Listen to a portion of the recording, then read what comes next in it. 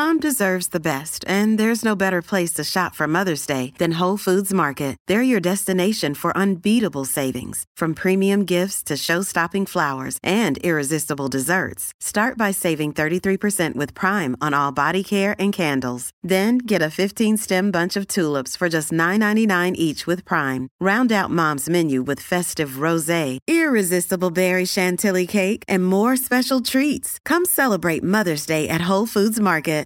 Healthcare researchers, this is global, talking about the effects of high temperatures on mental health. And not just by putting you in a bad mood. No, more serious, much more serious than that. Basically, it's a culmination of 10 different studies from a number of countries all around the world talking about a number of different factors. Extreme heat and humidity linked to heightened symptoms in people with depression.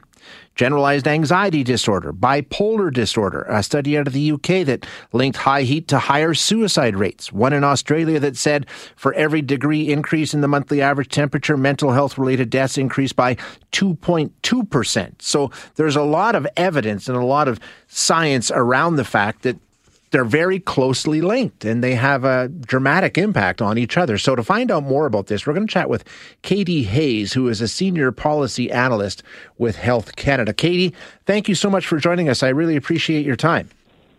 Thanks for having me. I'm really grateful to be here. Now, I'm sure some of the things that we're talking about, all of the things probably that we're talking about are really no surprise to you. I mean, you've been part of Made in Canada reports on this very subject, right? That's correct. Yeah, we released in February of 2022, we released Canada and a Changing Climate, the National Climate Change and Health Assessment. And for the first time, we had a dedicated chapter on the impacts of climate change to mental health and well-being. And what are we finding in our country? What kinds of reports? Is it the same things that I mentioned earlier with, more depression, more suicide, all these sorts of things? What are we finding in Canada? Yeah, well, in particular with extreme heat events, you've nailed it. Just in terms of the evidence you synthesized, basically seeing increased in depression, increased rates of suicide, also general anxiety disorder, cognitive impairment, and increase in violence and suicide. The other important thing to think about when we're talking about extreme heat is that those who are at greater risk are those who are already experiencing poor health outcomes, whether that's physical or mental health outcomes. So that's one of the big things that we also highlight is who's at greater risk. And we know that those who are at greater risk are already experiencing health inequities, including those with pre-existing conditions and are elderly. The chapter also looks at things beyond extreme heat. It looks at wildfires. It looks at flooding events.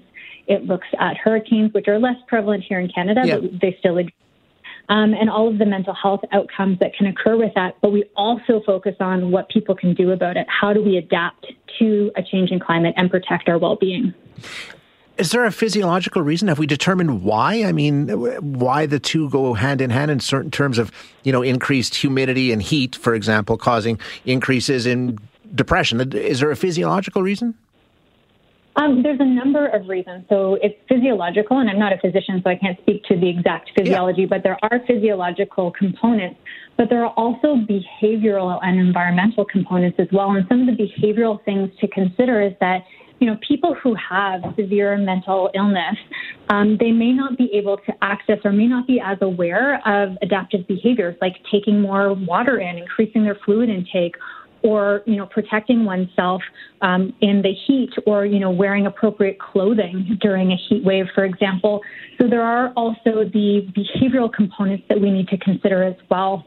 And as well, the type of care that people are receiving, maybe they are...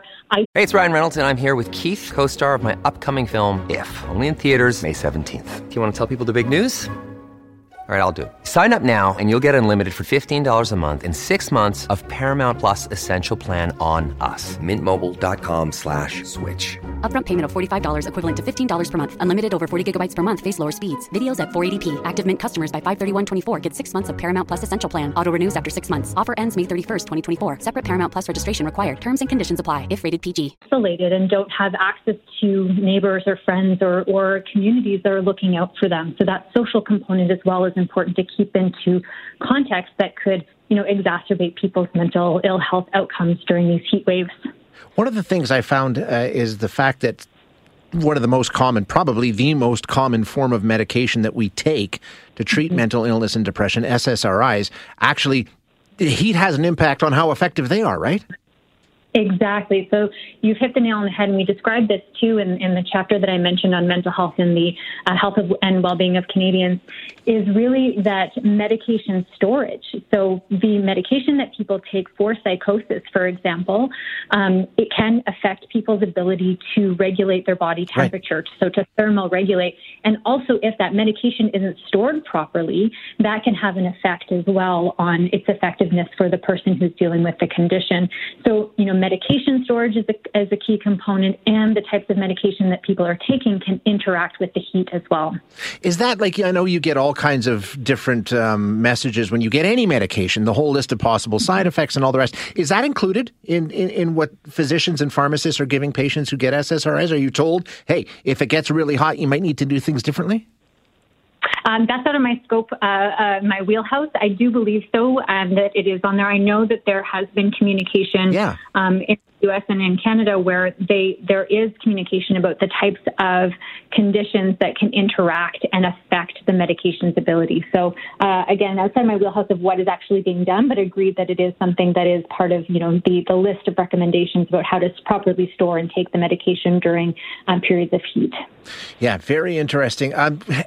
So what do we do? I mean, what's the solution here? With so many things around this topic, I guess it's about adaptation, right? It's sort of what can we do to minimize the impacts?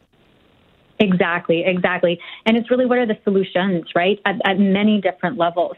So at the individual level, one of the biggest things that a person can do is know your neighbor and have a social network. And that can be challenging for people with mental illness, right? So making sure that there's communities of care, particularly during heat waves, checking in on people who who may have mental health conditions or who are at greater risk of experiencing this heat exposure and the poor mental health outcomes that occur with it.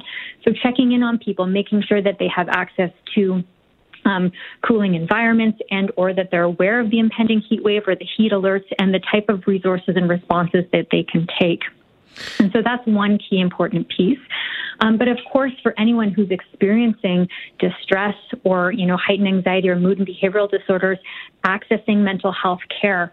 One of the key things that has come out of the pandemic that the Canadian government has put forward is the Wellness Together platform, which is freely accessible and available 24 hours a day, 7 days a week, mental health care online and via phone. So knowing that you can reach out to speak to a mental health care professional when you're experiencing these types of outcomes. So there are many solutions that need to be, put into the foray at the individual level and at the community level and at government levels as well to really support people through all of this. It's a really interesting subject. I appreciate you coming on and explaining it to us a bit, Katie. Thanks so much.